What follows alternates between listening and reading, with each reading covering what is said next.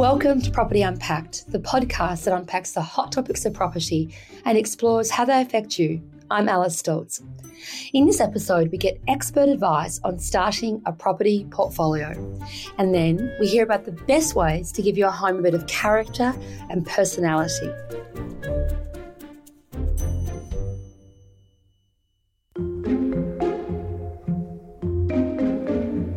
It seems property investing is making something of a comeback. Investor lending is on the rise for the first time in years, and properties are selling like hotcakes in today's climate. And contrary to what we sometimes hear in the media, you don't need to be a mogul with 25 properties to be considered an investor. So where do you begin on this journey, and what are the risks involved for the average person? To unpack and explain the world of owning a portfolio, founder and managing director of Empower Wealth, Ben Kingsley, is with us today. Ben, welcome back to Property Unpacked. Thanks for having me back, Alice. Now, Ben, investing is all anyone's talking about at the moment in my circles, that's for sure. So what does someone need to get started if they want to become a property investor and begin to build a portfolio? Yeah, so the best thing to do is we call it the ABCD. Now, let me explain what they stand for. Asset selection, borrowing power, cash flow management, and defence. So everything sort of wraps up into this nice little sort of example of these letters. And we normally start, first of all, with cash flow management. So if we're going to invest in property, we shouldn't be thinking about speculating in property. It's usually a long-term investment. There are lots of costs in getting into property, such as stamp duty and setup fees and legal costs, etc., and also costs in getting out of property as well. So the first thing we want to do is make sure we've got some cash flow and some equity or a deposit to be able to get in. So that's number one. Number two is the borrowing story. Now, the borrowing story is around, well, how much can we borrow and how much can we afford? So that's the marriage of, understanding your money management and making sure that you're not overstretching yourself. And then number three is the asset selection. And so making sure not every property makes for a good investment. So there are some risks out there, and we'll talk about those later. But asset selection, location selection, those types of things. And finally, defence is about making sure that it's a significant investment. So we want to mitigate the risks where we can. So things like making sure the property's insured with, sort of contents and building insurances, and then also potentially tenant insurance protections and rental protections and those type of things. So if we can do that, that's the broad brush strokes that you will want to be doing when it comes to investing in property. Okay. And Ben, why is this such a hot topic at the moment? We know investor lending has increased recently. Why is that in your opinion? Well, I think there's a couple of factors. One is predominantly that, where do we put our money to get a return? So with interest rates so low, that means that any sort of deposits that we have in the bank isn't necessarily giving us a strong return. So those people who now have gainful employment and a little bit more confidence post-pandemic are now sort of then saying, okay, I want my money to give me a slightly better return. And everyone in Australia has a love affair with property. It's the great barbecue topic. So property has delivered steady, low volatile, long-term returns, and it's passed its biggest test in regards to the pandemic. So I think a lot of people are looking at property to sort of say it's as safe as houses, as they say. It's got land content usually, bricks and mortar investments. So traditionally, it's given us those types of returns. And I think people are looking at that in terms of where they get the best results. So could we say that the pandemic sort of helped property's reputation, I suppose? We did see those overly cautious pessimistic predictions. Presented. Yes, they were out there, weren't they, Alice? Yes. Yeah, 30%, and now we're seeing 30% growth and blah, blah, blah, blah, blah. And I do think, though, that people got battered by the share market, but really I think a lot of people found that property was probably that, as you said, safe as houses, and it did offer that security at a time that people really needed it as a really sound investment. Do you think that has been true during the pandemic? Yeah, I think obviously, we saw that sort of traditional panic attacks that normal people have, but property's not easy to transact. That's why you see volatility in the share market, right? It's a live market. It's easy to transact. Property, there's a whole preparation program that needs to go on. You've got to get your contract of sale ready. You've got to get your vendor statement or all the supporting documentations together. And it takes weeks to be able to sort of pull all that together. Now, that is a bit of a safety net for property when everyone's panicked. And so what we did see was this whole sunk cost bias, which means that people weren't willing to basically put their properties on the market with that unknown. So we did see supply drop off significantly, and demand sort of also sit on the fence. But once we started to open up a bit, what we did see is a rush of demand as interest rates got down to these record low levels.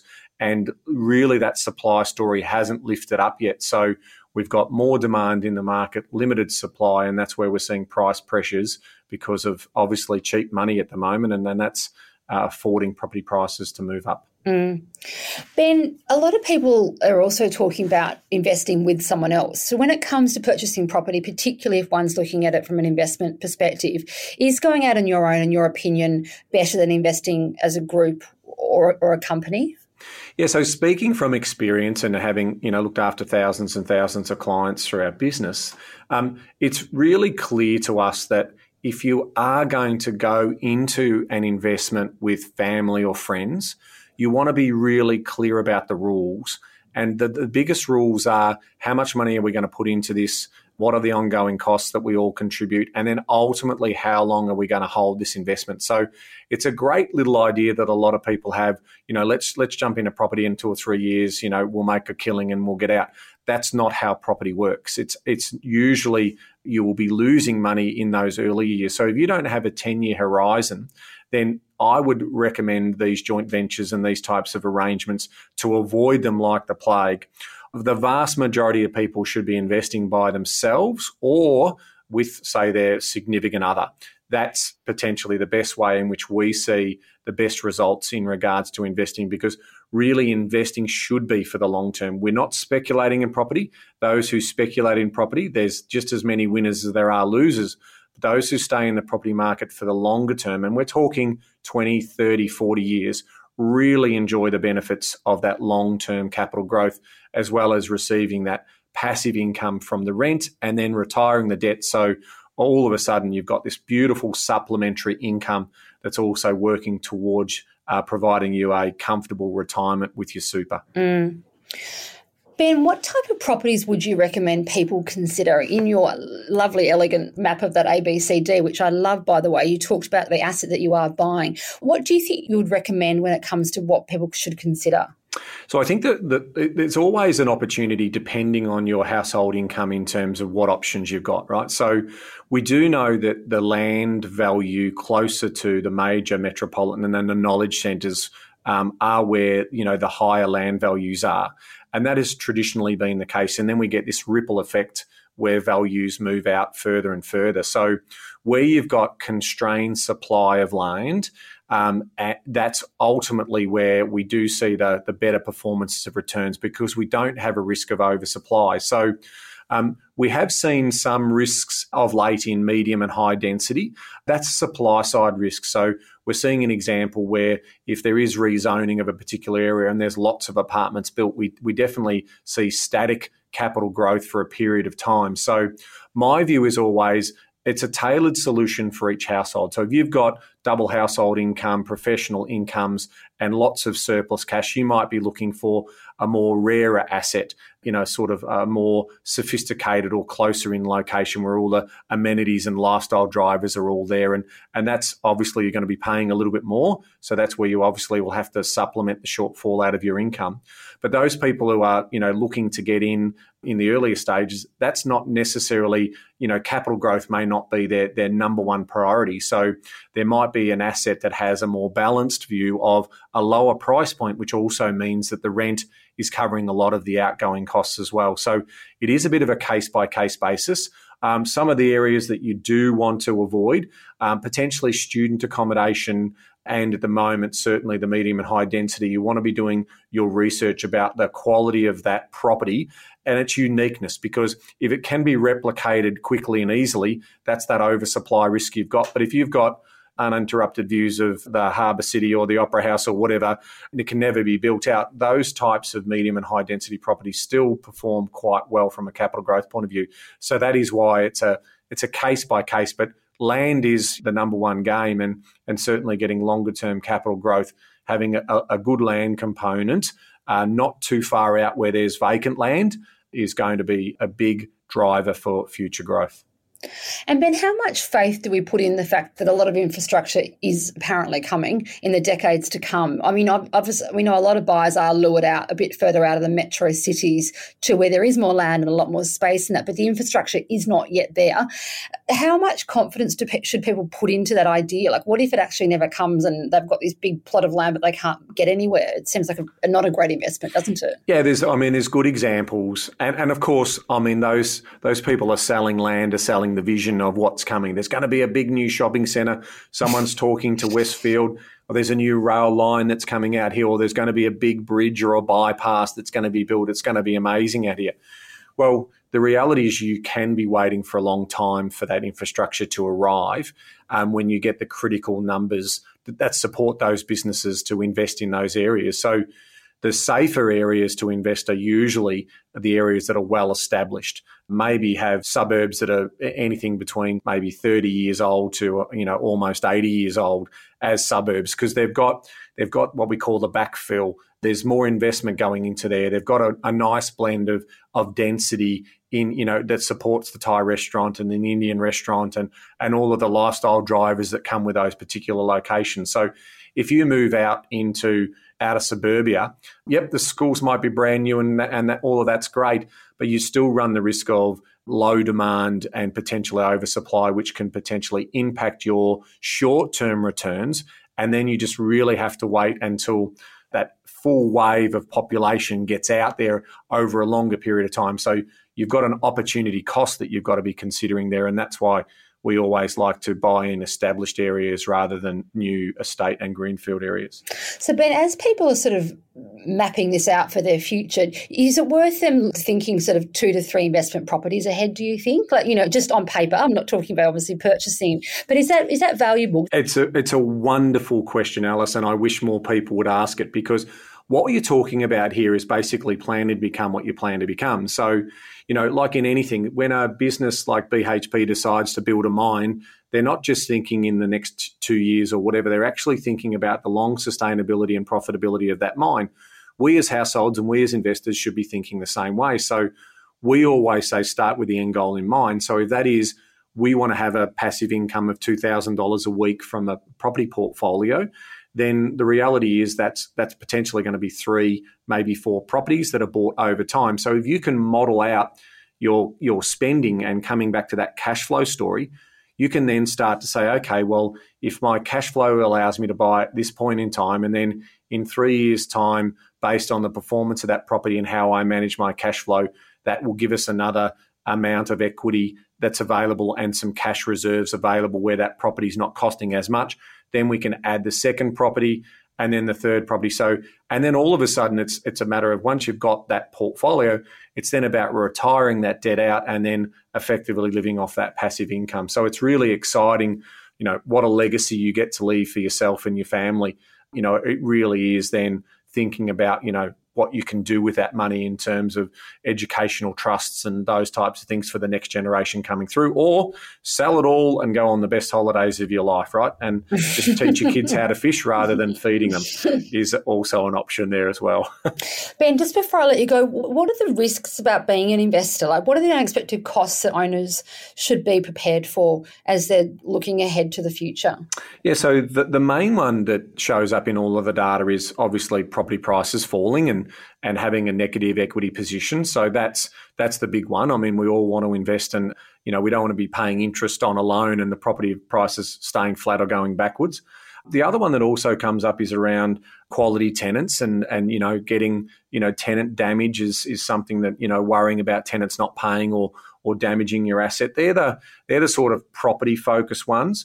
In terms of the other risks, you would also be thinking about overextending yourself and over leveraging with too much debt, trying to be a little bit too greedy. That can also get you into a bit of a mess. And finally, I think, we've also got to talk about regulatory risk. We did see in 2017 when property prices got a little bit too hot that we got those macro-prudential regulations coming in, and we do know that political parties have views around negative gearing and so forth. So any of those types of changes can potentially pose some future risk to the market. There's a bit of unknown around what will happen, the unintended consequences of any type of market reform. So we can't discount the idea that, it's just going to be beers and skittles for the rest of the property journey. I suspect with housing affordability becoming more and more of an issue over time, that there will be some tweaks to regulation. So we've got to be careful in terms of what that looks like as well. Ben, that was really fascinating. You've given us some great insights there, and you're going to spur me into action. So thank you. I'm going to pour a glass of wine and have those hard conversations with my husband. Thank you so much for your time, Ben. Absolute pleasure.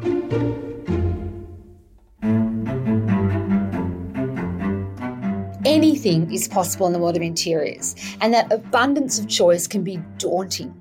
While on-trend finishes and furnishings may appear the safest in a sea of design and decor offerings, you might wind up with a place that looks a little bit like your neighbours.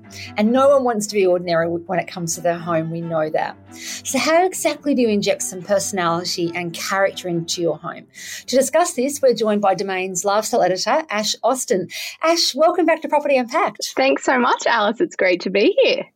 Now, Ash, often older homes come with a certain level of character just by virtue of age, and that's what people love about them, the idea that there's all this character in the floorboards or the windows or the doorways or the door handles. But we do know that newer homes don't have that. So how can people who live in a newer or more sort of generic home inject some fresh personality into them? Yeah, so you don't want to run the risk of your house looking the same as everyone else's on the street, but if you are buying off the plan or a project home, they do tend to be quite neutral and safe. So even from the outset, if you are buying off the plan, you could ask whether there could be some modifications made, your own selections on flooring or bench tops or tiling. It may cost a little more from the outset, but it could save you money down the track. Of course, if that's not possible, then that's where furniture and decor come into play and really make your home a reflection of yourself. And do you think it's little things like artwork or rugs or curtains, stuff like that? Like, do you think layering those pieces up are a good way to do that?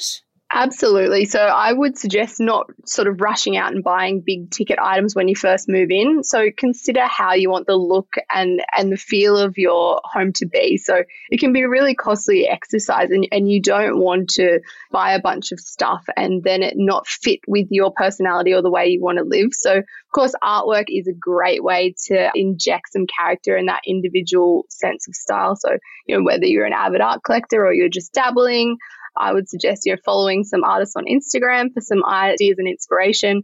And then when the timing's right, you can purchase those pieces that really reflect your style. And of course, looking outside the box towards murals and larger scale pieces, which you could commission, is very, very cool at the moment. I want to talk about that in a minute. But before we jump onto that, Ash, what about older homes? How do we sort of breathe fresh life into them, I suppose, without them going to that area where they might look a bit twee, which, again, no one wants to do. So how do we do that with a bit of control? Yeah, so first up, I'd work out whether you want your house to feel like a calming sanctuary or more bright and energetic, or a combination of the two, of course, because you can add those pops of bright color, but there's no point doing a statement red wall if that's the room that you guys wind down in as a family, or, perhaps having it too calm and sort of a bit bare, because you still want to have that warmth. I mean, a good way is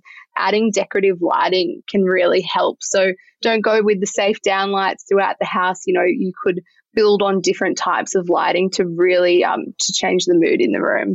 I think that's a worthwhile investment, isn't it? Getting sort of a good electrical plan set up, and that way you can easily update that in the decade to come. That I think we do definitely see lighting trends come in and out, but if you have that pendant or whatever in the right position, your downlight's always there, but you've got a pendant which can get updated, every few years if you so desire. Absolutely. And as you've seen in a lot of home renovations, they sometimes make the largest impact in a room. When you see that addition, you go, wow, that really uplifted the look of the room. And what else I love, Ash, is sort of the stories that come behind things that one falls in love with in a house. And I think that's a really important part when you're trying to add character to a home, to think about what it is that resonates with you, or say, I bought that piece at the end of COVID because I felt like I needed uplifting or whatever it was, or I bought that piece on travel somewhere, when I was traveling around Australia or overseas or something, that there's a little story behind what influences you at that time, I think is really a lovely time stamp that you can add to your house. Absolutely. And you don't want to be just going to the furniture store and picking every piece for a room. You want to slowly collect that stuff and pick furniture with a history. Maybe your family went away for the weekend out into a regional town and you found a really great coffee table, and that will remind you of that great weekend you had away. Or you could create a picture gallery with all mismatched frames of family moments and mementos you've picked up, postcards along the way without it looking too kitsch. It can be quite a classic move and really work with the other pieces in your home. Now, Ash, artwork, as you touched on earlier, is a great way to put your stamp on a space. And you can think outside the box, can't you, in terms of full-scale murals. Can you talk a little bit about this trend that people are doing when it comes to using a whole wall, indoor or outdoor, for art? Yeah, so we've seen a trend towards people commissioning street artists to do essentially that. Gone are the days of those sort of graffiti artworks that you might see in the train viaduct. They're moving away from that, and they are really quite beautiful pieces with huge impact. So oftentimes we'll see streetscapes that are quite urban, or otherwise we've seen that there was a home recently in Melbourne for sale, and they had a beautiful mural of Gigi Hadid, the model, in the internal courtyard. And it was really striking. I'm not sure if the owner had sort of a personal affliction for her, or she is just a beautiful woman, so they thought it would be a nice artwork, but it really is a striking piece. Do you know how one goes about sort of commissioning that, Ash? Do you find a list of street artists that you really like the work of and then talk about an idea, or do they have carte blanche to do what they think is appropriate for the space? Yeah, I think it would be like commissioning anything. You'd be working with an artist you like and going to and fro. So most street artists will, in inverted commas, tag their name or the handle or their artist name on a piece. So you could look them up online, follow them on social media for ideas and inspiration, and then you could reach out to them and perhaps have them come and have a look at the space you've got and see what they would suggest and if that matches with what the kind of aesthetic you're after. And I know for a lot of people that they definitely in Melbourne, where there's quite a strong street art community, is that they've certainly added value to homes where they have had really distinctive art if they've backed the right artist. And this up-and-coming artist actually turns out to be really add a lot of cachet and ultimately value to that property. Absolutely. And I guess it's similar when you buy from a smaller artist who's just starting out with any kind of medium, sculptors or painters. It's you always have that surprise when they really boom in the market, and then you've got this beautiful piece that's worth quite a bit of money. Well, it's one trend that I'm all for. I think it's a great way of adding, your own personality and style to a home, which might, need a bit of a oomph given to it. I think it's a fantastic way of doing it. So, Ash, thank you so much for talking with us today on Property Unpacked. Thanks so much, Alice.